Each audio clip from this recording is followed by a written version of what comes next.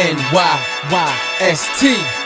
This is New York, Yankee sports talk. Swinging for the fences, knock it out the park. This is New York, Yankee sports talk.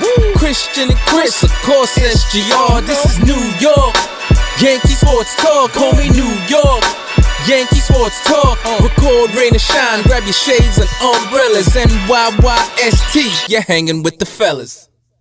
Welcome back. This is episode 295 of the NYYST podcast. We're presented by NYY News TV. I'm your host, Christian. As always, joined by my co-host, Chris. You. What up, bro? What's up, man? Nothing. Don't you always hate the first, 3 seconds of the show? No, you just don't know what to say. Dog's looking out the window. I don't know what he sees. I'll say this. I'll break the ice. If the Yankees didn't win today, we're recording on Sunday. It's pre-recorded. This show would have been a fucking train wreck.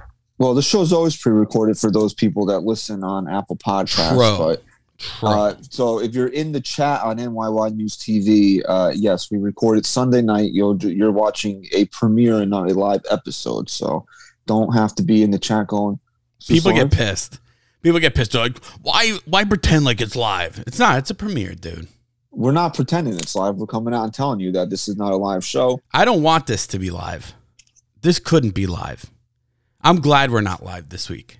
Are you planning on doing something? Something crazy could happen. I'm glad. Needs to be. Like I said, if they didn't win today, where I was mentally, it was one of the darkest places I've been as a Yankee fan. Are you planning on saying something that can't make air? No. No, I just mentally wasn't there. Anything could have happened. I have two windows in this room, in my daughter's room. Okay? That's where I'm subject to record. Okay, I have two windows here. One of them might have had me going through it. Okay. That's where I was. No, I wish I would have known that. I would have rooted for a loss today. I know. And it's so sad because my son is he's 5 years old. Okay, 5. He loves baseball, but he's finally loving watching the games. Okay. And he's pretending to when you're a kid, pretending to hit fucking home runs, you're Yankees. And he's getting up there. He's Aaron Judge hitting grand slam. Then he's Anthony Rizzo hitting a grand slam. And I don't have the heart to tell him. That A, you can't hit a grand slam as a leadoff hitter. Okay. And B, the Yankees can't hit the broadside of a fucking barn right now. Well, you need to teach him the rules of baseball. Okay, that's your job. That's my job. Okay. Failure on my part. Failure. Okay, that's I'm a failure of a parent. And number 2. Okay, the Yankees do hit grand slams. Okay, they do. Okay, just one of them, and then he gets poopy butt. Yeah, so the Yankees having a stellar homestand after just an atrocious road trip. They're what, 2-5 on this homestand so far? Correct. Against division rivals. And they had to win the final game of each series to stave off sweeps. So things are not going well for the Yankees. And I don't really know if this is pretend acting from Boone or if he's really mad, but he's been a little testy in the post games after Friday and Saturday's games, slapping a table, yelling at reporters. It's not really Aaron Boone's way, so I don't know if he's just putting on an act. No. Or if he's really mad. I don't think he is. I think he's genuinely pissed. I think he's mad. Yeah, sure. He's not happy with the team, the way the team is playing, but I also think the slap on a table was a little fugazi the other night. No, I don't at all. I actually love it. No, I do. A real man punches the table and then throws the microphone across the room. Maybe. But he's not allowed to be a real man here. You have to remember that. He got out of line and then went, oh my God, I'm the cuck. I'm Brian Cashman's cuck. I better rein it in. Do you know where he lost me? After he smacked the table and then he immediately adjusted the microphone back. That's where he lost me a little. That was a predetermined smack. Predetermined outcome? If you are that much in the throes of an anger rage, right? You're not thinking to fix the microphone. Right. So you're right. You're looking to do more damage and throw some shit. So the microphone should have landed at some masked reporter. No, you're right. Okay? You're right. Okay. You're right. So the Yankees did win today. They they should have scored a lot more runs than they did. It really shouldn't have come down to needing the heroics of Andrew Benintendi in the 7th inning, but it did. So, this is where we're at right now. I know a lot of fans, since we're talking about Aaron Boone, that's the fire Aaron Boone. We got to fire Aaron Boone. We talk about this on the show a lot. What do you think you're accomplishing by firing Aaron Boone? Let's talk about the logic of firing Aaron Boone, which is not going to happen because. Excuse me. Did the Yankees not give this guy a 3-year extension a week after another terrible October loss? Yes. So why are they now? What makes you think they're going to fire him while this team still holds a pretty sizable lead in the American League East? Yeah, true. What makes you? This is just, no. We're just to get everybody. It's like they got to fire him. They got to fire him. Well, what makes you think they are going to do it? What if the Yankees exactly lost right now? Okay, they don't have home field advantage anymore. Yeah, is that a reason to fire your manager? Like, let's use logic in a sense here and not talk with emotion so much. Okay, they fell behind the Astros. They're probably not going to catch them now. You fire your manager over that? I don't know. The time to do it was last year. You didn't even have to fire him. He was done. He was out of a contract. They waited like 6 days after getting embarrassed in Boston, and they were like, oh, let's bring him back. So why, when they're still holding the lead in the East, are they now going to be like, oh, we got to fire him? It's not going to happen. There's certain things that you say, and I hate giving you credit for shit. You know that. So when I actually give you credit, it's coming from a genuine place.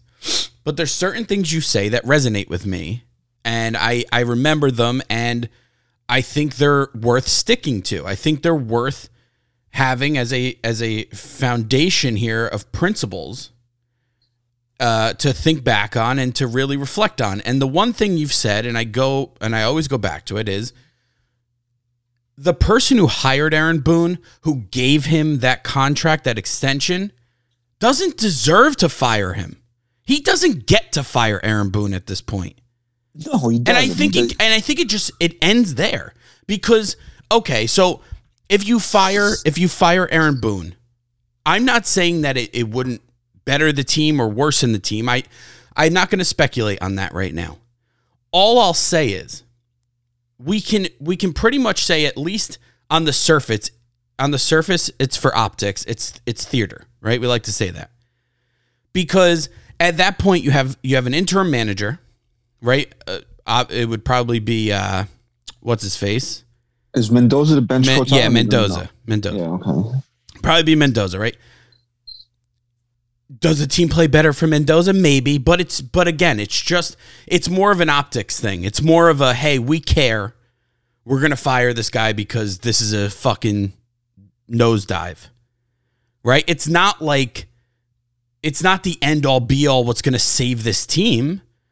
So why should he get to do that when next year we know fucking clear?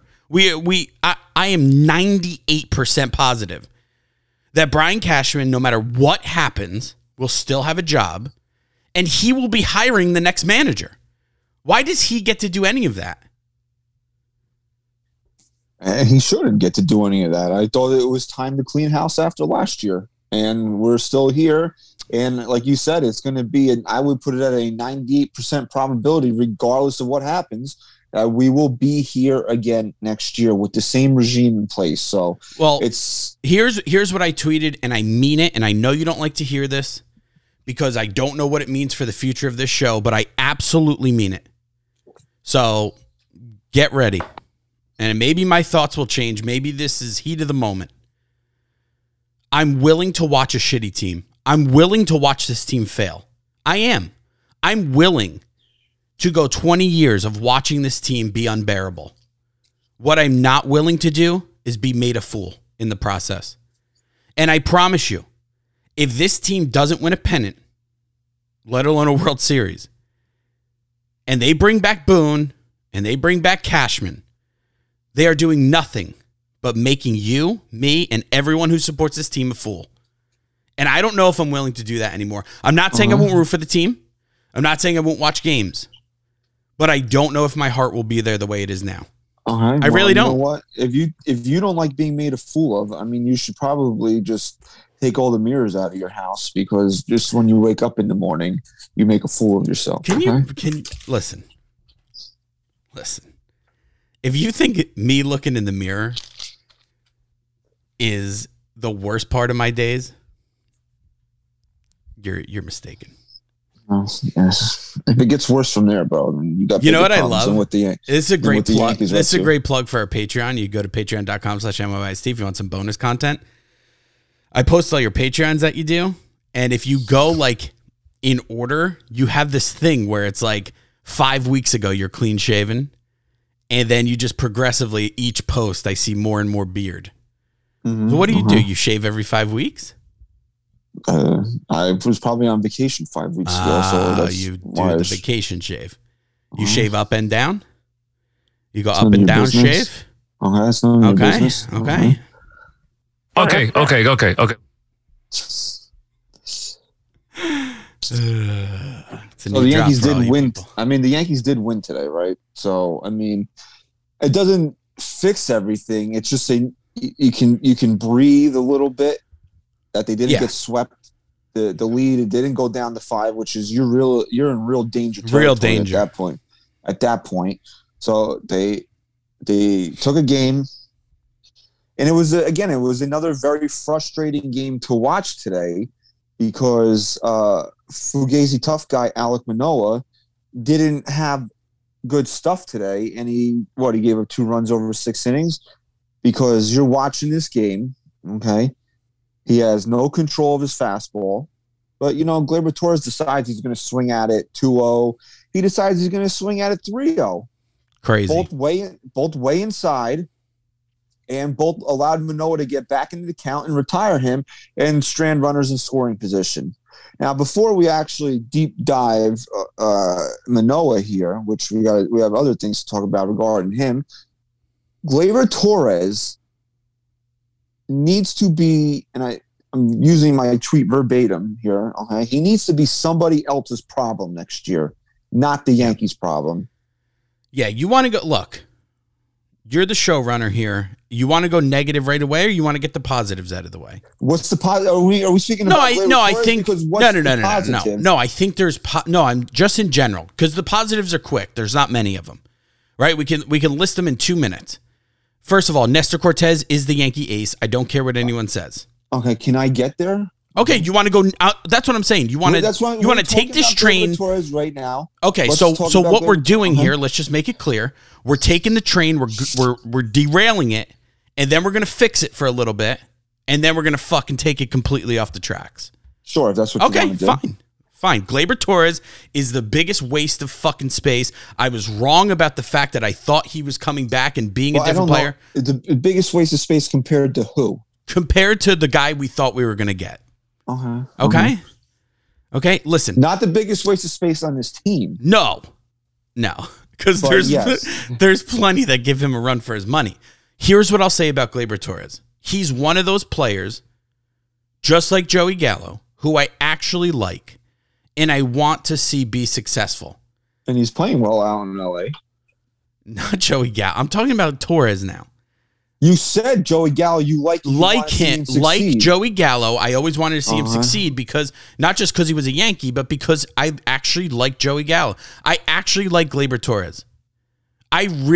Of course I want to see any Yankee succeed, but it pains me on a different level to see him fail, because I think he's genuinely a good dude. I think he's genuinely stupid, too. He's genuinely stupid, too. I agree with you. But it kills me, because this dude was apparently the best. Look, anyone who wants to sit here, I'm sure Volpe's going to be a fucking superstar. But anyone who wants to defend Cashman and say he shouldn't have gotten Castillo because we need to hang on to Volpe, piece of evidence number 1, Gleyber Torres. Who Cincinnati wanted 2 years ago for Luis Castillo. There you go. Okay. The Yankees said no. Right, exactly. He's evidence number 1. I'm not saying Volpe's that. All I'm saying is you don't know if he's going to be another Gleyber Torres. You don't know. Because Gleyber Torres, wasn't he the number 1 prospect in all of baseball for a while? Yeah, around that. Volpe's not even that, is he? I don't think he's number one overall. No, Right. He's not even at the level that Gleyber Torres once was. He's not even at that level in prospect land. And you're giving up on guys who can help this team win a World Series now for guys who aren't even as highly touted as Gleyber Torres once was. And that's all you have to go. That's all I have to point to. You see, the leverage is all in our court when you're when you're in the mindset that we're in. Everything points to what we're saying. And it's really difficult to watch this kid go out there. And then what? What's worse? What's worse than Gleyber Torres being a piece of shit? Gleyber Torres being a piece of shit batting fifth. That's what's worse. Well, I'm not defending the Yankees and their lineup construction, but I don't know what else is going to happen at this point when Josh Donaldson sucks and he's sick right now and Stan's out and Matt Carpenter's out. Somebody's got to bat fifth. Yeah, sure. But here's my problem, man. My problem is you're DHing Aaron Judge and you're playing Marwin Gonzalez, who's 2 for his last 40. Yeah, he hasn't had a hit. And then you're also putting Aaron Hicks out there, which, again, someone came at me today because I said Florial must be dead or hurt. And they're not. He's 1 for 20. I don't care if he's negative 10 for 30. I do not want to see Aaron Hicks in this fucking lineup anymore. I don't care. Let the guy go 1 for 50. I don't care. Stop putting Aaron Hicks in this fucking lineup, especially in must-win games. Well, you could see the difference between the way the Yankees think about Cabrera versus the way they think about Florial. The Yankees, just for whatever reason, don't like Estevan Florial. Okay, he was only brought up here because they got sick of looking at Aaron Hicks and they needed to do something for a couple of days, and they figured maybe we could get a little hot streak out of this kid, and because we know we're not going to get it out of a guy like Tim LeCastro. Whereas Cabrera, who's not hitting, wasn't LeCastro hurt too, or no? No, he's fine. Oh now. no, he's bad. They just sent him down. Yeah. Whereas a kid like Cabrera, who's up here, who's not hitting, okay, he's got 3 hits since he's been up here. His at-bats, they look good. Like, he looks like he has an idea up there. It's just not computing, really. He's not putting it all together.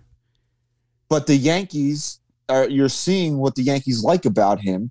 He can play. He's played third base, shortstop, right field since he's been up here. And he looks like he can handle all 3 positions. And he's made good defensive plays in all 3 positions. I'll tell you what. If IKF's playing shortstop today, the Yankees might not win that game. No, the Yankees lose this. I honestly, God, and it's not to pile on Isaiah Kiner-Falefa. If he's at shortstop and that same play happens that where Cabrera booted it and then he throws it away for sure. Oh, I don't even know if he gets the throw off. And you could say that too. You don't even know if he gets the throw off. But yes, that exact thought went through my mind that if IKF is playing short, the Yankees lose this game today. So now here's my thing: when does the service time shit end? Like when they can call up? Is that September? Is that September 1st? I had heard that one. I had heard. I don't know. Honestly, that's a weak point for us. I guess if you want to blame us for anything, we don't know this. I just don't understand how that all works. But I did hear that with the September call-ups, then you can roll it over. It doesn't count as a year of service time. Because here's the thing: the Yankees are clearly in a tailspin. So the fact that service time is even being talked about is disgraceful in itself. But if that's going to be the Yankees' MO or whatever, until Peraza gets called up, I need to see Cabrera at short from here on out. Well, again, we're assuming that's what the Yankees are doing. They probably are, but we don't know that for a fact. We know how they handle their prospects. What else would it be? He's not ready. Okay. Yeah, no one's ready. No one's ready. Can't trade him, but no one's ready. Well, what's more likely? Listen, dude, I don't even know anymore because we live in the twilight zone with this team. Can you for a second? No. I'm not going to get out of control. Okay. I'll let it get there. I'll let it breathe. Okay. And you just keep going. So my big problem with today was Gleyber Torres was one of my big problems. Okay. It's time to cut that cord. Yeah. I think it. That the first half where everybody was like, "Oh, it should have been All-Star." I think he's regressed back to what he was in 2020 and 2021, Beyond. where he was probably the worst everyday player in Major League Baseball. Beyond. He's beyond that now.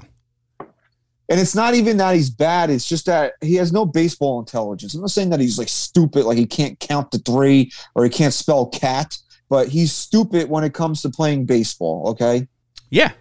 Yeah. He has no plate discipline. He has no knowledge of what's supposed to be happening. Like, you're struggling to score runs. Manoah is struggling to throw strikes. You're up 2-0 in the count. Take a pitch. No. He's got to be the hero. He's got to try to swing from his heels. The pitch is way inside. Could have been 3-0. Manoah gets back in the count, strikes him out, inning over. But runner bro, at second base. No. Hold on a second. I don't know if we're talking about the same at-bat. There's 2 at-bats. There was an at-bat where he was 3-0. There was an at-bat later in the game when he was up 3-0. And he grounds out. Pitch is way inside. He could have walked. Again, it's Cabrera behind him. You don't know what Cabrera's going to do in that spot, but at least you can extend the inning and take a chance that something might happen. No, he's swinging. There's certain guys on this team, and I don't like swinging 3-0. I'm totally against it. I hate it. It's one of my pet peeves. I understand why people do it. But there's certain guys on this team that the red light should be up when it's 3-0, okay? 100%. You want to give – Judge can have the green light 3-0. I didn't even mind it when Rizzo had it 3-0 later in the game because he didn't come through, but it was a fastball that was middle in, I think. Maybe it was a little bit low, but it was kind of in a zone where he could have hit that pitch out. And I have no problem. Correct me if I'm wrong. The Yankees had a lead at this point. It might have been up 1-0. It was either 1-0 or 2-1. And in the 3-0 count with Gleyber, it was 2-2, I believe, at that point. No, because it happened in the first inning, and then I believe it happened in the third inning. So it was early in the game. No. There was another at-bat then. There was another at-bat. It was his first 2 at-bats. Okay. I'm telling you, it was his first 2 at-bats. Okay, then there was 3 at-bats. You just missed the last one because I was listening in the car. He wasn't up 2-0, 3-0 at any other point. Okay, we'll see. Okay. But you want to give it to Rizzo where he could cheat a little bit on a fastball and hit one out? I don't have a problem with that either. But there's certain guys that don't have enough plate discipline to know when not to swing. They just think they have the green light. They're just going to go bananas, and that's what you saw with Gleyber Torres. That could have been a situation that cost the Yankees because they allowed Manoah to get back in the count. He grounds out, and they strand another runner in scoring position. And how many times? He made a really good play at second base later in the game. DJ made a little wayward throw. He was able to pick it. But how many times do you see Gleyber Torres? He just doesn't seem to have his head in the game. Wow, I can't believe you're right about that. Okay, well, I watched the game today. Yeah, I had to listen to it. Okay, well, so so it was only the third inning. Yankees had first and second. He gets a slider, a sinker, and a 4-seam fastball. Nowhere. Okay, so the first and second pitch were close, but they were balls. Third pitch, way outside. You got to be taking way inside. Sorry, no, it shows outside. Yeah, it was inside. Oh, okay. You got to be taking till you get 2 strikes. No shit. You take until you get 2. You have 2 runners on, and he fouls one off, swinging strike, and then grounds out. Awful. Yeah, that was the second at bat. That was the second one. Wow. But I can't do, we said last year that they had to cut the dead weight, right? Voit, Urshela, not that these guys are necessarily dead weight, but the staleness out of this team, right? They had to get rid of it. They did some of that. Now next year, you have to continue this trend, and Gleyber Torres is got to be one of these guys. You can't hold out hope that you're going to get a good player for him. You just have to get him out of here now at this point. Yeah. Yeah. You think Gleyber's one of those guys that goes somewhere else and is successful? I don't. I think we saw his, what he's capable of. We saw his ceiling, and I just don't see him ever coming close to it again. I don't know if I think he can be a solid everyday player. I think what his numbers will be this year, he's going to probably finish around 250 with 20, 25 home runs, maybe driving 60. That's not bad for It's not a terrible year. But I think we've seen enough of him now at this point to, somebody was telling me on one of my tweets, like, we need to be patient with him. Patient?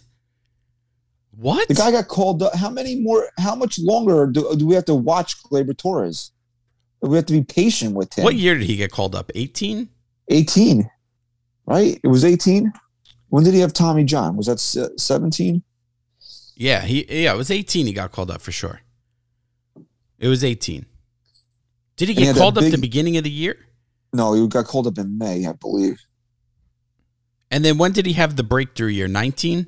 Yeah, it was 19 when he hit 38 home runs. And then that was it, man. He just disappeared. He really. I mean, his rookie year, 24-77. Then he had the 38 and 90 year, and then he hit 12 combined home runs the next two seasons. I know one of them was the COVID year, but he hit 9 home runs last year.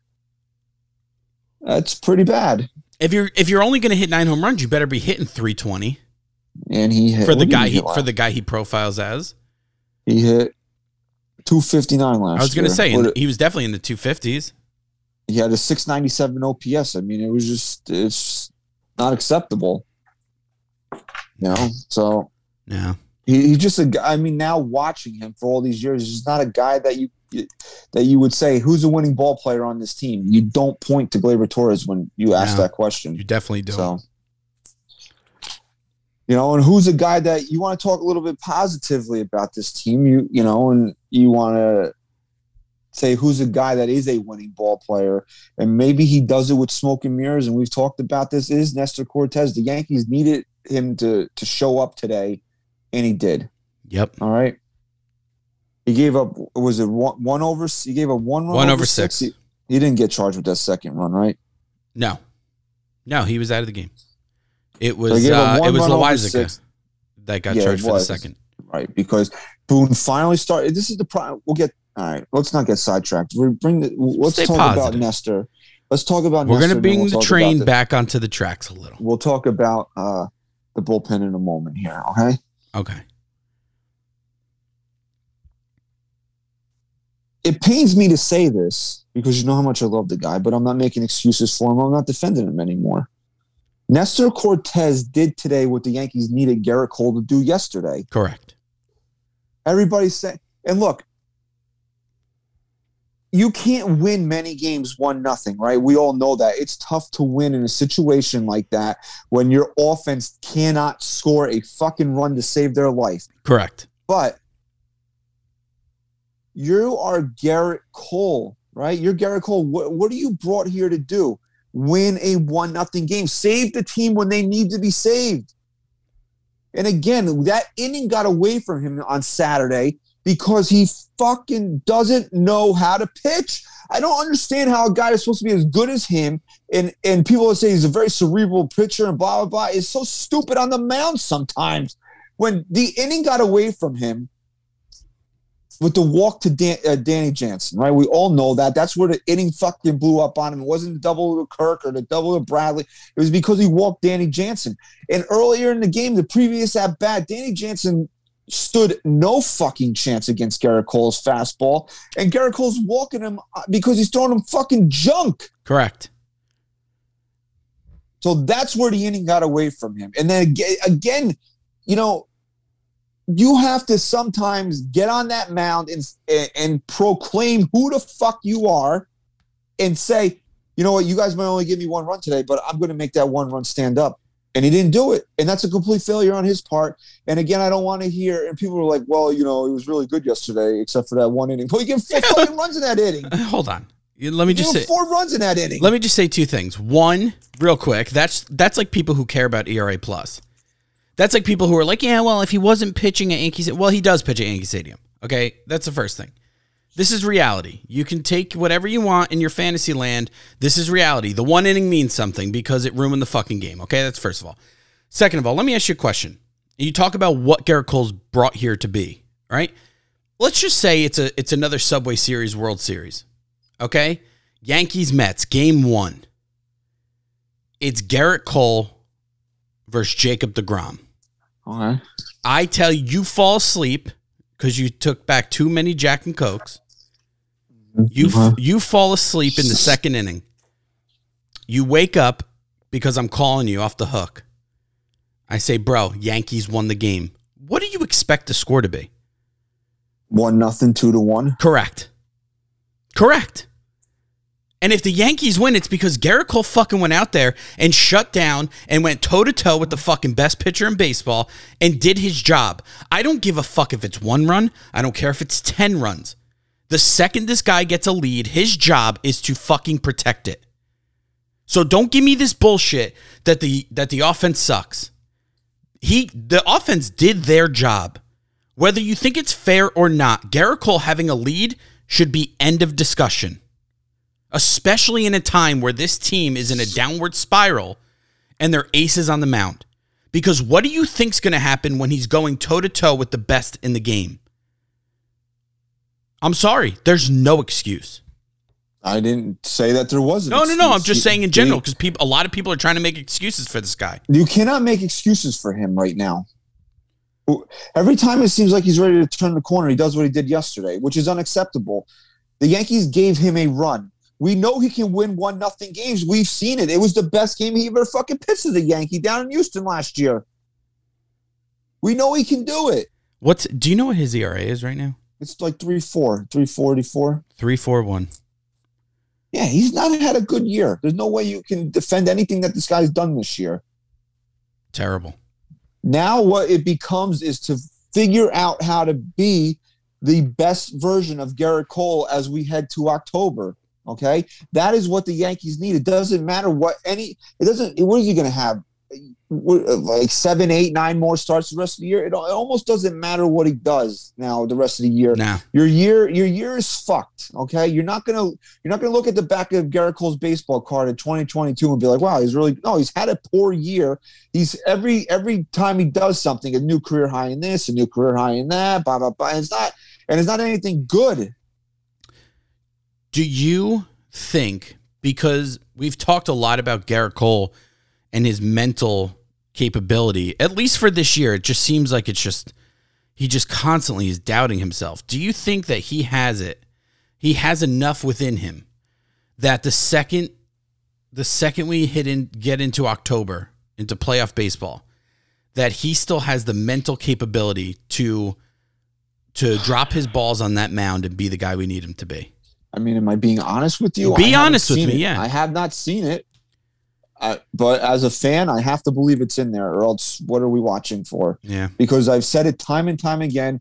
There's 2 guys the Yankees cannot survive being bad in October, and he's one of them. And the other guy is Aaron Judge. They need both. The team needs both of those guys to be the best of themselves come October. Yeah. The Yankees cannot. Think about it like this. Look at the rest of this rotation, right? If Garrett Cole is bad at not winning games, where are you getting the wins from? Yeah, because it's crazy. Do you trust Jameson Taillon? No. What's a good outing from Jameson Taillon? 3 innings and 5 innings and 3 runs? I would at this point, I'd sign up for that all day. And the problem with Jameson Taillon is that he might give you a quality start, but those 3 runs are coming early with him. Like when he's giving up only 3 runs, they're usually coming pretty early, and you can't have that in a playoff game anyway. I mean, we can get into how bad Frankie Montas has been for this game. And this is last week we sat here and said, the line's not great against Boston, but the stuff looked really good. He was fucking terrible the other night. Terrible. Unwatchable. And who else? Who else is in this? Herman's not taking the fucking ball in October. That's not going to happen. Right? Right. So you have Herman here, who, as we were saying, like, okay, well, he's kind of matched what Montgomery's been doing in St. Louis. Not really the reason why the Yankees have lost, but he sucked his last time out. Yeah. And guess who pitched the same night that he pitched? Clark Schmidt. They're on the same schedule. Crazy, man. It makes zero sense. There is zero reason. None. You cannot give me one good reason. I would love to hear it if you have it, okay? Why Clark Schmidt should not take Herman's next start. I can't wrap my head around the fact, and I know I harp on this. I can't wrap my head around the fact that there's people out there defending this organization, their decisions. How can you defend this general manager? How? I mean, Aaron Hicks is still in this lineup pretty much every day. How are you defending this? well, not really, not anymore. Well, you know what I mean. He's still playing. You still have Clark Schmidt now rotting away in AAA just like everyone else, right? You have a kid in Peraza who I'm sorry. Look, I said this. I tweeted this the other day. But Florial and Cabrera are not the sparks this team needs. We all know what that spark is. Let's not pretend. Let's not play make pretend. And that the Cabrera call up was to spark something with youth in this lineup. He's not the guy. I'm not saying I'm not saying it's not been great. Measure. Look, it's been cool. Again. It's been fun watching him. But it's not the move. And if you're telling yourself that it is, you're either in denial or your fucking Cashman's burner account. Look, it's a half measure, which is the Yankees is what they do all the time now. We all know they should have went out there and got Luis Castillo. That's the guy. You pay the extra price for him. And I saw some dumbass on Twitter today. He got roughed up today. I think he got 4 runs in 5 innings, and somebody was like, "Oh, is this the guy you wanted?" Yeah, it's the guy I wanted. He can have a fucking bad start. You've seen the Yankees have scored 1 legitimate run off this guy in 3 starts. He gave that home run to Higashioka because they pushed him because they were up like 40-0 against the Yankees in that game at Yankee Stadium. So yeah, that's the guy you go and get. One of my buddies asked me, but just to finish this point, okay. Castillo's the guy they don't go there. They take the half measure, they bring in Frankie Montas, and what happens? And here, this is for that bad Yankee takes account. When I tweet it, I can't wait to see what fucking second class bum the Yankees bring out. And that fucking virgin loser scumbag retweeted me and was like, update now, bro. How's Frankie Montas been as a fucking Yankee, okay? Yeah. How's that been working out? Because the Yankees took the fucking low road here to bring in a second-class pitcher, because that's what he is compared to Luis Castillo. We all know it. Let's admit it. Right. I'm not saying this is we've written the book on Frankie Montas as a Yankee, but let's admit what he is compared to a guy Luis Castillo, right? Yeah. And the same thing with Peraza versus Cabrera. We all know the move was fucking Peraza. That's the move all the fans wanted. This is the move this is one of your top 5 prospects. Cabrera's like ranked 12th. Yeah, 12. But they brought him up. It's a just to appease people. It's a fucking half measure. It's what this team does. Making a fool of us. So my buddy texted me and he asked me what I truly think. Do I think it's just a different buddy? No, different buddy. Uh-huh. What do I think's going on? Do I think it's the dog days of August? Do I think this team just genuinely sucks? And I gave him a few different points. I think one of my points was that the starting pitching is they're throwing a lot of high leverage pitches from start to finish, right? And that's taxing. Recently, yes. True. Recently, I'm talking about. That's very taxing on a pitching staff, and they've still been pretty good. That's one of the things. I think another thing is Stanton not being in this lineup and really rounding out this lineup. But wait till you hear this one. Do you want to do it? You want to tell me now? Yeah, I do actually. Let me hear it. Stan's 0 for 7 in his rehab assignment. Yes, I almost care. So I saw tweets today be like, "This is the guy the Yankees are waiting for. He can't even hit Double-A pitching." Here's what you got to worry about with Stanton. These are real people. Maybe people. They might be bots. But here's the thing with Stanton, right?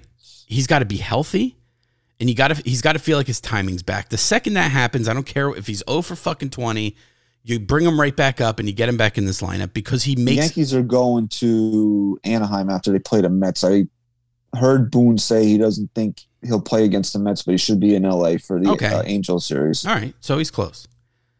So that's another thing. I think Stanton does a lot more for this lineup than people think, whether he's slumping or not. And then on top of that, you're seeing guys like Judge, who's clearly in one of the worst slumps of his life. He's not getting great. And recently he's been getting better pitches because I think pitchers know he's just not seeing the ball now that well. But you're seeing him being pitched completely different than normal. Okay, so that's where I'm going to see. But here's where the biggest point I made that you don't have to pitch to him. Right you don't now. even have to pitch to him. You literally don't. But here's the biggest point I think I made that hit home for him was that last year Brian Cashman did a really great thing at the deadline, and we got to give him credit where it's due. Andrew Heaney? Yes. Brian Cashman went out there and made some surprise moves that when you stepped away from it and looked in, you said, this general manager has faith in this team to take it to the next level and to win a World Series. And Brian Cashman went out there this deadline with a serious team now, because when you compare this team to last year, this team's way more serious than last year. They had such a big lead. They were a powerhouse. They were the best team in baseball. If he went out there and solidified that with moves that proved to this organization, to the players on the field, that he had faith in them to take it the distance and win a World Series, you might see a completely different team out there right now. But when he doesn't do that, when he fails to do that, when he brings in the second-rate guys, and I'm not saying Frankie Montas was a bad move in a vacuum, but when you take into context who he could have gotten, what he should have done, it's deflating. When you look at what he did at this deadline, getting rid of a guy like Montgomery, it's deflating. And again, we talked about that. It's the deflation doesn't come from the trade of Jordan Montgomery. It comes from the fact that the guy they got is hurt. Right. He's not even here. If Harrison Bader could have stepped into the lineup on August 3rd or 4th or whenever he would have gotten here and played, it might be a different story about how you feel about that trade. Like think of it this way, right? You travel a lot for work. Okay, yes. Okay? True. You're fucking having the best year of your fucking work career, of your professional career. And there's rumblings that with the right vehicle, you can take shit to the next level. And you're the guy to do it. You're the fucking man. And then you turn around and your fucking boss gets you a Prius when you were expecting a fucking Jeep. How do you feel? How do you feel? Do you feel important? Do you feel like they really value you? I feel like they believe in saving the environment. Right. Instead of fucking just going all out and being the best company they can be. And that's really what it comes down to, man. That's not an excuse on the players or Boone, because regardless of what the GM does, this team needs to break through and get their heads out of their asses. But at the end of the day, man, I'm sorry. You people might be sick of me saying it. I'm not taking any blame anywhere else until the one person who I feel is most accountable gets held accountable. And that's Brian Cashman. So if on opening day, okay, I told you that we were recording a podcast on August 21st, and the New York Yankees were 26 games over 500 with a 7-game lead in the East. I'd be so happy. Right. I'd Jeffrey Toobin on the fucking podcast.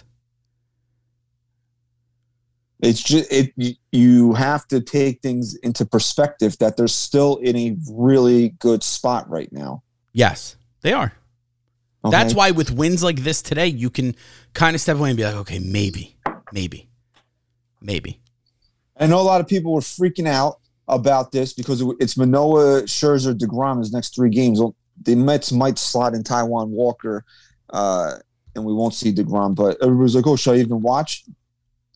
Listen, the Yankees couldn't hit fat gym teacher Kenny Powers right now, so it doesn't matter who is on the mound for the opposing team. And yeah, you should watch because DeGrom and Scherzer are great pitchers. And if you're a fan of the team, what you have a defeatist attitude like that, then what's the point of even being a fan? Like, if that's just the way you feel about certain things. And they won today. They should have smacked the shit out of Alek Manoah. They didn't. I mean, and Alek Manoah is a guy, he's a great pitcher. I don't want to take anything away from him. He's a fake tough guy. I'm so sick of this fucking act, okay? Yeah. Do you think he hit Judge on purpose? I don't think he hit Judge on purpose because he was wild today. Okay. Do you think, so here's what I will say. You think Manoah had an approach there that maybe he was going to throw inside and actually back Judge off the plate a little bit? I think he doesn't. I think he didn't know where his fastball was going today, and he tried to throw inside. And I think Judge knew that, and you talk about what does Judge do as a leader, he took this as an opportunity to get his team's blood flowing today. Okay, let's just stay there for a second. I thought of you because, again, I was listening at this point. I thought of you. I was waiting for the text, your famous text, that you say, that's the game right there. Because the second he got the team going, and then they fucking went down and died that inning, did you think the game was over? They were winning at this point. No. They laid down and died after that. Didn't you think that was going to be the moment they fucking broke through? Yeah, I thought they were going to break through there, but I don't know if I had that feeling of dread that the game was over at that point. I did. I certainly did. So I think Judge took that as an opportunity to try to get the team rallied, get the team motivated, get their blood pumping. Okay. Ultimately, I guess it didn't work. They didn't score that inning. Garrett Cole's the first guy out of the dugout. He's chirping at Manoah. Cheeseburger Boy after the game is like, well, if Judge really, what did he say? He said, well, if Garrett really wants to do something, he can walk past the Audi sign. Okay. Do we remember? I don't know if you remember, but do we remember back in April when Luis Severino hit? I forget who it was, but he hit one of the Blue Jays, and Alek Manoah was running his fucking mouth from the dugout, and Sevy challenged him to come on the field, and Alek Manoah did not leave the dugout. Yeah. Okay. So little bitch. You can talk about Garrett Cole, who was actually out on the field today. Okay. Whether or not he actually wanted to do anything about it is another story, but Garrett Cole is usually one of the first guys out of the dugout, and this is not me praising Garrett Cole, but he's usually one of the first guys out of the dugout when shit like this happens. So he's not hiding like a bitch in the dugout. Right. Okay. And, and Luis Severino told you to fucking man up. You didn't want to. And then today, when Aaron Judge was fucking talking shit to you, I didn't like, do it on purpose. Mr. Judge, I'm sorry, please. I didn't mean to hit you.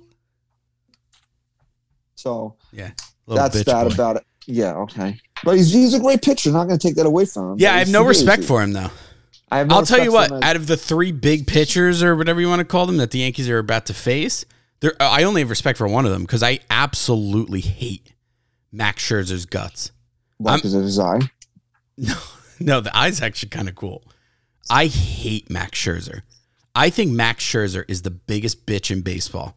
I really do.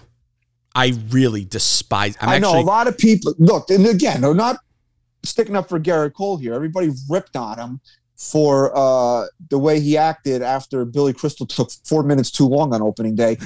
Max Scherzer literally threw a fucking Japanese ambassador off the fucking mound on Japanese Heritage Night at Citi Field. And then he's the players should get paid more. Fucking loser. I hate him. Okay? I really do. I hope the Yankees fucking destroy him. I really do. DeGrom, different story. I probably respect him more than any other pitcher in baseball by far. The Yankees really need to win. I don't know if the Yankees are going to play either of these next two games. The weather around here is not supposed to be great. So we'll see what happens with that. But, so as we were saying, Nestor Cortez went out there and did what the Yankees needed Garrett Cole to do on Saturday. He went out there 1/6. It was kind of a fluky home run because it dinked off the fucking wall twice. And I don't know if you saw it. It hit the front of the fucking wall where you would think that the ball would bounce on to at the very least, the ball would bounce onto the field, but it went up and bounced over. And, I know it wasn't Aaron Hicks's fault, but it was just fitting that Aaron Hicks was there when it happened. But if you look at Nestor Cortez's numbers, man, he's having the type of season that we wanted Garrett Cole to have. If we could have had those two guys pitching like this, maybe things would be a little bit different. But, that's what I was saying. Contextually, the Yankees are still 26 games over 500. I know they were pushing 40 a couple weeks ago. They had a 15-game lead. It's still 7. So they've come back 7 in the loss, 8 overall. But not really. Have they really come back to the packet? This is why, they suffered one of the worst stretches they've ever had. They're still 7 games up in the division. So now it's time to play better baseball. Get this, whatever this was, just get it out of your system. Even if you split with the Mets, That's fine. If you play 500 baseball on here on out, you're still going to be in pretty good shape going into October. Listen, we got to be fair, right? Everything you're saying is fair.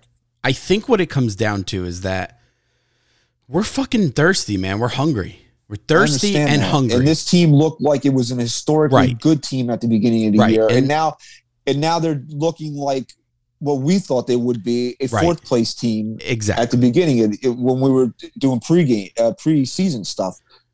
So again, were they ever really as good as they were when they were 51-19 or whatever it was, and they were pushing 40 games? No, they were never really that good.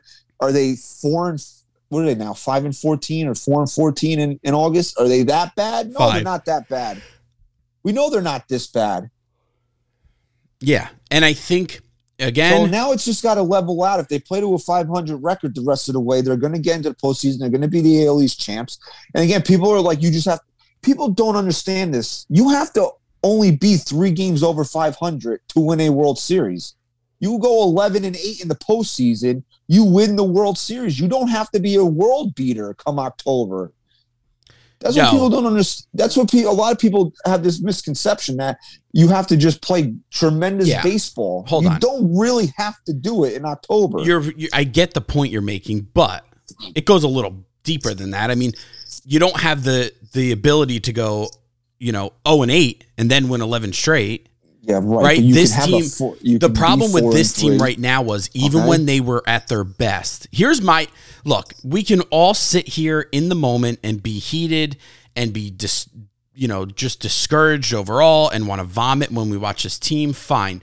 But at the end of the day, the only rational takeaway from all of this, for me at least, is that even when this team was at its best, they still couldn't beat the Astros.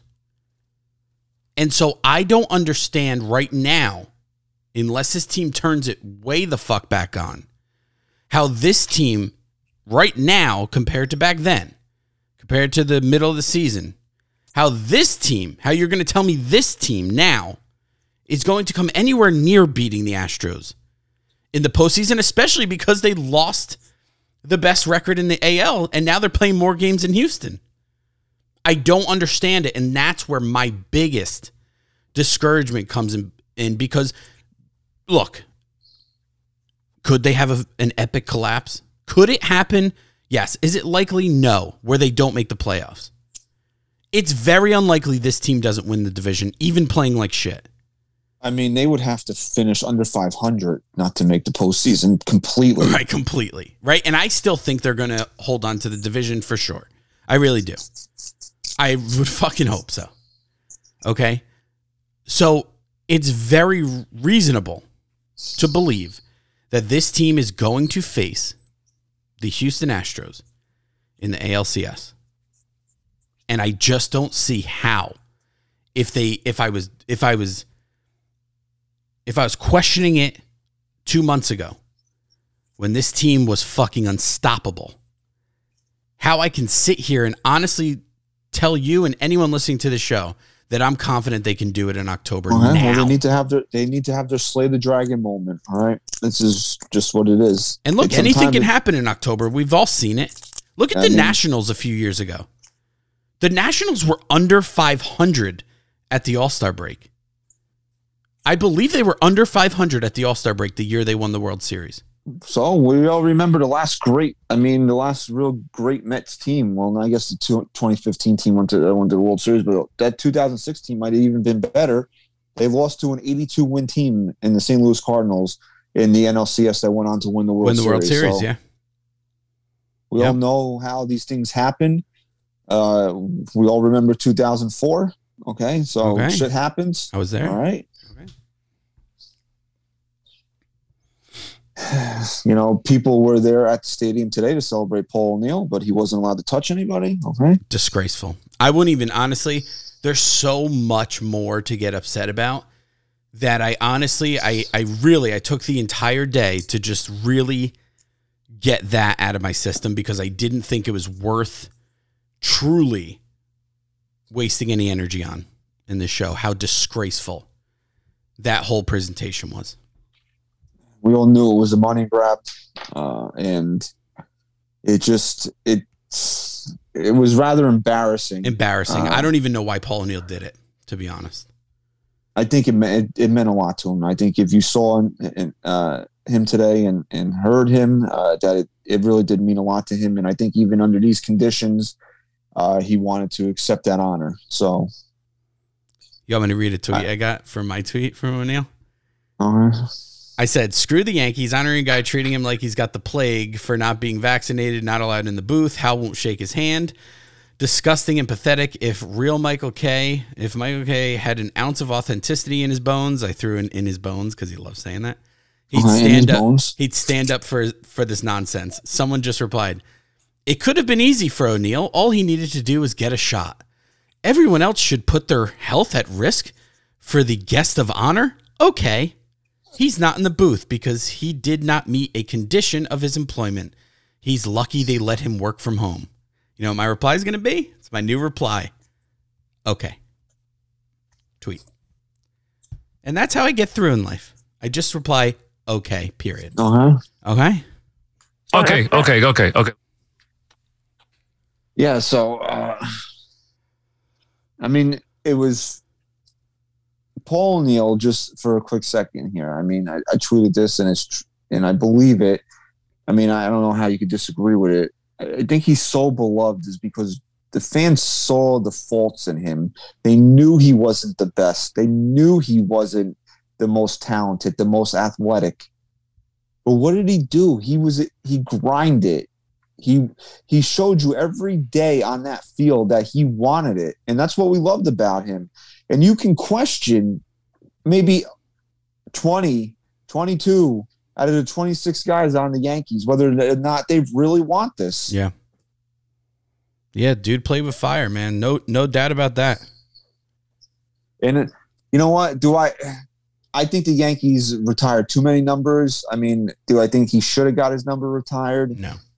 Probably not, man. Like, I hate to say it about Paul O'Neill. I don't think that he should have got his number retired. I think an honor like that should be reserved for guys that, if they're not in the Hall of Fame, guys that have a case to be in the Hall of Fame. Like, you could make a case.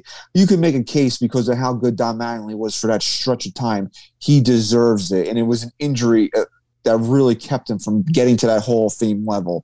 We know, you list off Mantle, fucking Ruth, Garrick, DiMaggio, obviously Jeter. You know, Andy Pettitte and Jorge Posada really don't deserve it either. Like, honestly, the way I look at what the criteria you need to have your number retired,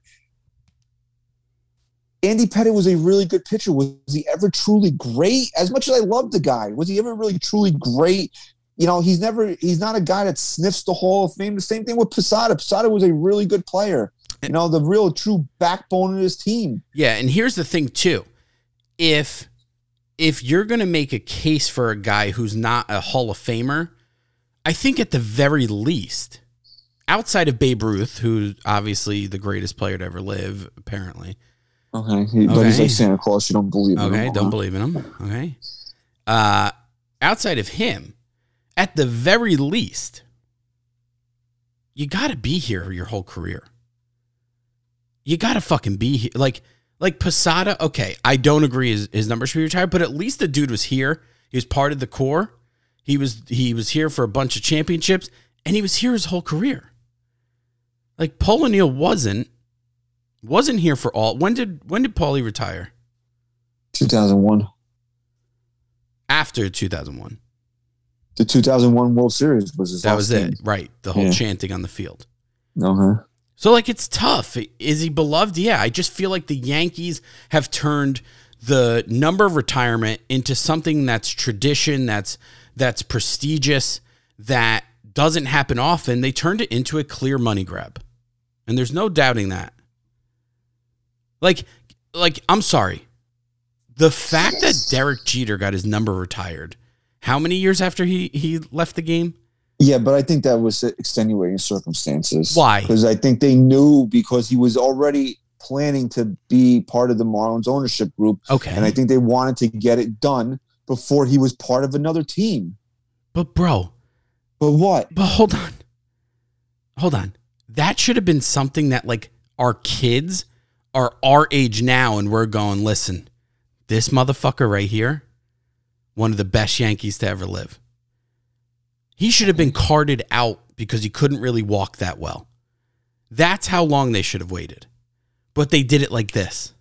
Why? Because the team was shit. The Yankees were shit. Well, it happened in 2017. Okay. Okay, did they expect to go to game 7 of fucking ALCS?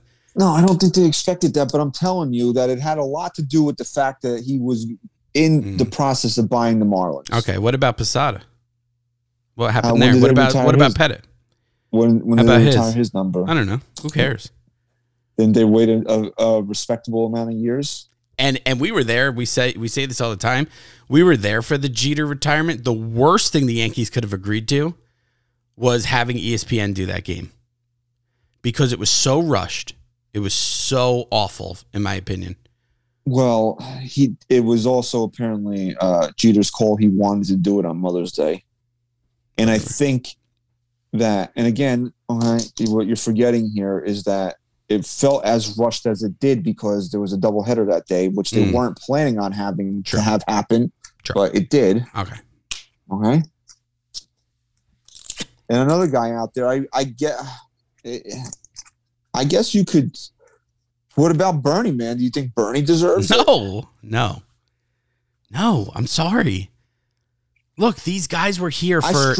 I struggle with him a little bit more than the other guys, though. Look, these guys were here for a stretch of time that you might not ever see in any sport ever again.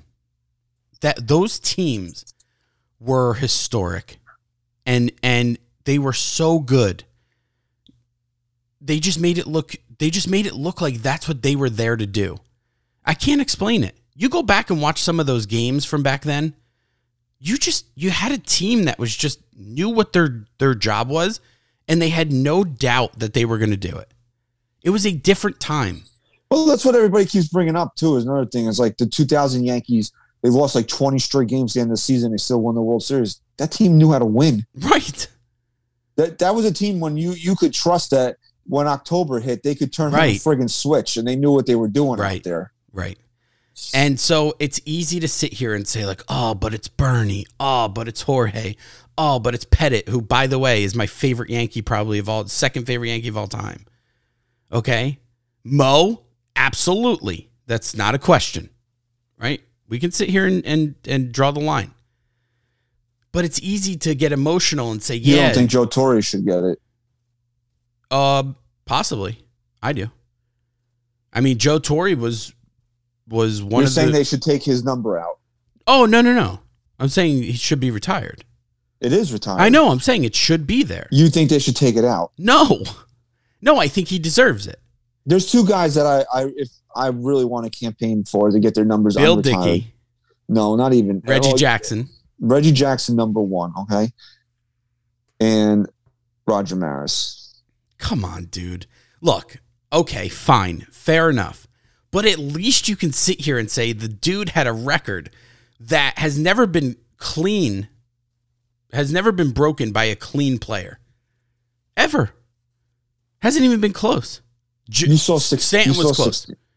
You saw 61, right? 4 million times minimum. He's not. He was never. Okay, MVP, but he did something historic. But was he ever a great player? Do you know what's crazy? Ever since Babe Ruth hit 60, you can make a case that every single person who broke that record maybe doesn't deserve it. Maris played more games. McGuire, roids. Okay. Sosa, roids. Okay. Bonds, double roids. And then no one else. That's crazy. So for Maris to do it, maybe give it to him. I mean, Roger Maris isn't even in the Hall of Fame, bro. Yeah, what do you think? You think Posada is? Yeah, but I mean, at least Posada was a lifetime Yankee. Roger Maris was here for what, 5 years? He was here for a cup of coffee. When did Roger Maris? Let's look this up. Roger Maris was there in 60. He won MVP. Yeah, 61. Okay. 61, and I believe he was gone by 64. 64? Let's look this up, okay? There's websites for this now. Okay. Maris was gone by 64 or 65. And we all know why Reggie Jackson's in there, okay? Yeah, he had a good game in the World Series. 66. 66, okay. And Maris won back-to-back MVPs in 60 and 61. I mean, is that enough? I mean, is that really enough? You play 1, 2, 3, 4. What did you play? 7 years here. It's because of the home run. It's because of the home run record. At that point, I mean, seriously, A-Rod deserves it more than Roger Maris. Oh yeah, that will never happen. That would never happen. I can't wait to see who gets 13 next. This is gonna be fun. Didn't someone wear it recently? Yeah, Joey Gallo. Yeah, Joey Gallo. And the Yankees did that as a giant fuck you to Alex Rodriguez. Absolutely. And they got rid of him and then shipped him off. And because he eviscerated Joey Gallo on fucking national TV a week before the trade went down. Yeah. So the Yankees are like, all right, we'll give him your number. Yeah, you know what? Don't worry about it. He actually probably didn't even want it. They were like, no. Gallo. I think he wore 13 in Texas. Yeah, I know, but I'm saying he was probably uncomfortable with it. They were he's uncomfortable with everything. Yeah. So before we wrap up the show here, we definitely have to give Lou Trevino a lot of credit for this win today, man. 2 1/3 innings. He really held it down. The Yankees were really short in the bullpen. Aroldis Chapman was available. Just when you thought Chappie was coming back around. You saw what the Yankees' thought process on that was. Good he was for them. definitely available. The Yankees used 3 pitchers in the 7th inning there to get through it. Did they? Yeah, they did. They used 3 pitchers to get through the 7th inning. How? Because Loaisiga came in. He got 1 out. Wandy Peralta got 1 out. And then Trevino got 1 out. Oh, right. Yeah. Because, again, I don't know what Peralta's doing there. And I like Wandy Peralta. I think he's been really good for this team. But Jackie Bradley Jr. sucks, okay? Yeah, we all know that he's got, a 400 OPS against lefties. You got to fucking challenge him with a fastball there. You can't – you got that slider over 3-1, but you got to challenge him in that situation. I would honestly and I know it's stupid, like it's a dumb thought to have, but I almost rather him get beat on a fastball and give up a grand slam than fucking walk and lose the game than have him nibble with a slider there against a guy that's not a good hitter. Well, if you notice something, he's not just a bad hitter; he's fucking terrible. But he was a thorn in the Yankee side all weekend, and not for anything great that he did. Isn't he the one who broke open the game against Cole? Right, but Boone said a defensive positioning. It wasn't really well hit. Oh my God! Give me a fucking break. Give me a break. So Lou Trevino gets a lot of credit, man. 2 1/3 today, nails it. He nails it down here. He gets a lot of credit for this win today. We found out after the game, Scott Effross was unavailable because he had shoulder soreness after the game on Saturday. I was wondering what the hell was going on. Yeah, so we found that out. Loaisiga steps back into the circle of trust. Walks a batter. Only gets 1 out. Wandy with the walk, and then Trevino steps in there, and he has a great game. Marinaccio threw 18 pitches in the last 2 days. The Yankees wanted to stay away from him because God forbid somebody pitches 3 days in a row. But this is the last point I guess we'll make on the show today. Here, excuse me. Somebody's got to close games. Why not Ron Marinaccio? Yeah, I mean, why not? At this point, why not just give it a shot? Why not? Dude's been great. Not even one of the most dominant relievers for the Yankees. He's one of the most dominant relievers in baseball in the time. And they had him in AAA for 5 weeks. And they had him in AAA. Yeah, I mean, it just doesn't make any sense. But I mean, why not? Why not Ron Marinaccio? Hey, maybe that's where they're going. I don't see the harm in it, honestly. Maybe that's where they're headed. Albert Abreu's on the IL, so I personally think Holmes is. I know he said that the back wasn't really bothering him up until the last outing. I think that shit was tight or something, and he just wasn't saying it because that guy's so talented that I just don't understand how he fell off that much with how dominant he was. So I'm willing to to let him work back and earn that closer spot back when he's healthy. You want to know what encourages me about Clay Holmes is that he wasn't hit. He didn't blow these games because he was getting smacked around. Exactly. He just completely. I mean, there was one game he came in. It might have been his last game before he admitted he was hurt. Where it's like one of the first pitches, he just threw it to the backstop. I'm like, what the fuck is this, man? He gave up a bomb to Salvador Perez in that game. The Yankees could have swept Kansas City. That was really like the one big hit he gave up. Other than that, he gives up he gives up a couple singles here. They find holes in the infield. Some of them are well struck. I'm not going to say they're not. But the trouble started because he can't find the plate, and that's a mechanical issue, or that's because he was hurt. Yeah. So if the Yankees can iron those things out, I think we can see first half Clay Holmes. So I'm not really that concerned with him. Yeah. And the big hero out there's really three big heroes today. Nestor Cortez pitched a hell of a fucking game. Okay. That's one. That's number one. Trevino is Trevino, not Trevino. Trevino. Okay. Hero. Susan star of the game. Susan star of the game. Was he? Okay. Lou Trevino. Okay. And Andrew Benintendi, man. Benny. But Benny. And I think Benintendi's looked a lot better the last 2 days when he's been hitting at the top of the lineup. Fucking shocker. Oh, shocker. You know what? You know how yeah. John Sterling should just retire and hang it up? When you can't even make out his home run calls anymore. No, I thought it was pretty good today. No, I couldn't make it out. I don't know if I was just emotional. I was screaming. My daughter was crying because I scared her in the car. Okay. I just couldn't make it out. I didn't even know what the fuck he was saying. What was it? There was... It was he does this thing where he does two now with everyone. Yeah. He called them Bennies from heaven or something. Yeah, something like that. All right. Fill air for like 1 second. All right. So I'd say overall, and I was trying to get to this point before, but we kind of went off track. You can be excited about today because everything has to be optimistic for us. He goes, okay, do you want to finish your point? Yeah, I just want to say that I know it's still discouraging how they're playing, and I know that after Donaldson's grand slam, you thought this team was going to step it up, and then Montas just fucking ruined it.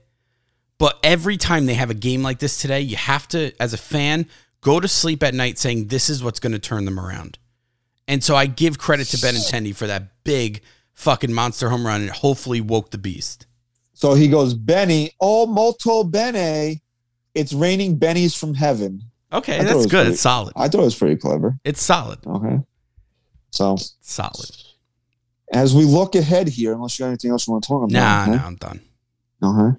This show wasn't as negative as... I was just thinking that. I actually feel good, right? It was almost like a therapy session a little bit, but it wasn't as negative as I thought it was going to be because they won. They won today. They needed to win today. And I think every time they win, they need it at this point. Yeah. And we're not going to sell T-shirts that says we're back after today's game. Okay? We're not doing that. Okay? Let me just ask you a question before you get into the look ahead. Last thing I'll ask. Does this team win 100 games? How many games are left? I don't know. They played 114 or no, 122. There's 74. There are 40 games left. 40 games left.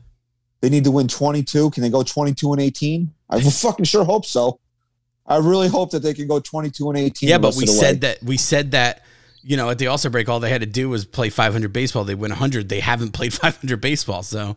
No, they've got, I think they're like 13-26 in this extended stretch here. So yeah, can they go 21-18? I hope that's the bare minimum of what they do the rest of the way. I would like to really see them start playing better baseball. And, I'm not saying that they need to bludgeon, blow through teams like they did in the first half of the year, but is 22-18, is that too much to ask? I mean, I hope not. I really hope it's not too much to ask out of his team the rest of the way. They need to, where's the central leader at? Because I think that's what we need to look at. They need the bye. I mean, the bare minimum is they need the bye. They can't play in the wild card series, right? Correct. They're not even that far ahead of Cleveland right now. No, they're 8 up on Cleveland. So I think if we're saying that they're safe 7 up on Tampa and Toronto, I think 8 is safe up on Cleveland. They're 3 behind the Astros right now. So, I mean, I guess with a hot streak, and if Houston cools off a little bit, maybe they can catch them. But remember, the Yankees got to play 4 games better than Houston because Houston owns the tiebreaker. So, yeah, I mean, the Yankees win 100 games. They're going to be the second seed in the American League, and I think that's the bare minimum of what they need to be. If they're in the wild card series, I don't even have honestly. If they're in the wild card series, I don't even know if they get out of it. Maybe not. Sad. And we hope that the Yankees do, because as this was announced on a Game Season Live earlier this week, NYY News TV is presenting a second event, and it will be scheduled for the day of Game 1 in the American League Division Series. All the details are on at NYY News TV on Twitter, so please go there and check it out. It will be scheduled. It's scheduled for October 11th, Game 1 of the ALDS. So we're, as a company, hoping the Yankees don't fuck this up somehow. Oh man, it's risky. It's risky. It's a little risky. When Pete and Francis started putting this together, it really wasn't. But now it might be. But again, thank you very much for listening to episode 295 of the NYYST podcast. And if you're watching on NYY News TV, please subscribe to the channel. Please follow us. Please give us a 5-star rating and review on iTunes or Apple Podcasts. We appreciate it greatly. Appreciate your continued support. It's the Mets in next, and then the Yankees will hit the road trip. They'll be out west to play Anaheim and the A's. So if the Yankees can split with the Mets, they are playing weaker teams, and hopefully we can start to build this thing back up here. Where Aaron Boone was right. It's in front of them. All they got to do is handle their business. And like I said, 22-18 is not asking a lot, and that's handling your business, and you'll be the AL East champs at the end of the day. So Okay. Okay. So we said things are a little bit more positive today after the win today. If they had not won this game, I don't know if I could have sat here and talked to you for an hour and 20 minutes. No way. But okay. So that's it. Thank you again for your continued support. Follow us at NYYST_podcast. Please go to patreon.com/NYYST. I will probably do my exclusive show there after the Mets series. So check that out. And thank you very much again. Chris, say goodbye. Peace. NYYST. This is New York. Yankee sports talk, swinging for the fences, knock it out the park. This is New York, Yankee sports talk. Christian and Chris, of course SGR. This is New York, Yankee sports talk, homie. New York, Yankee sports talk. Record, rain or shine, grab your shades and umbrellas. NYYST, you're hanging with the fellas.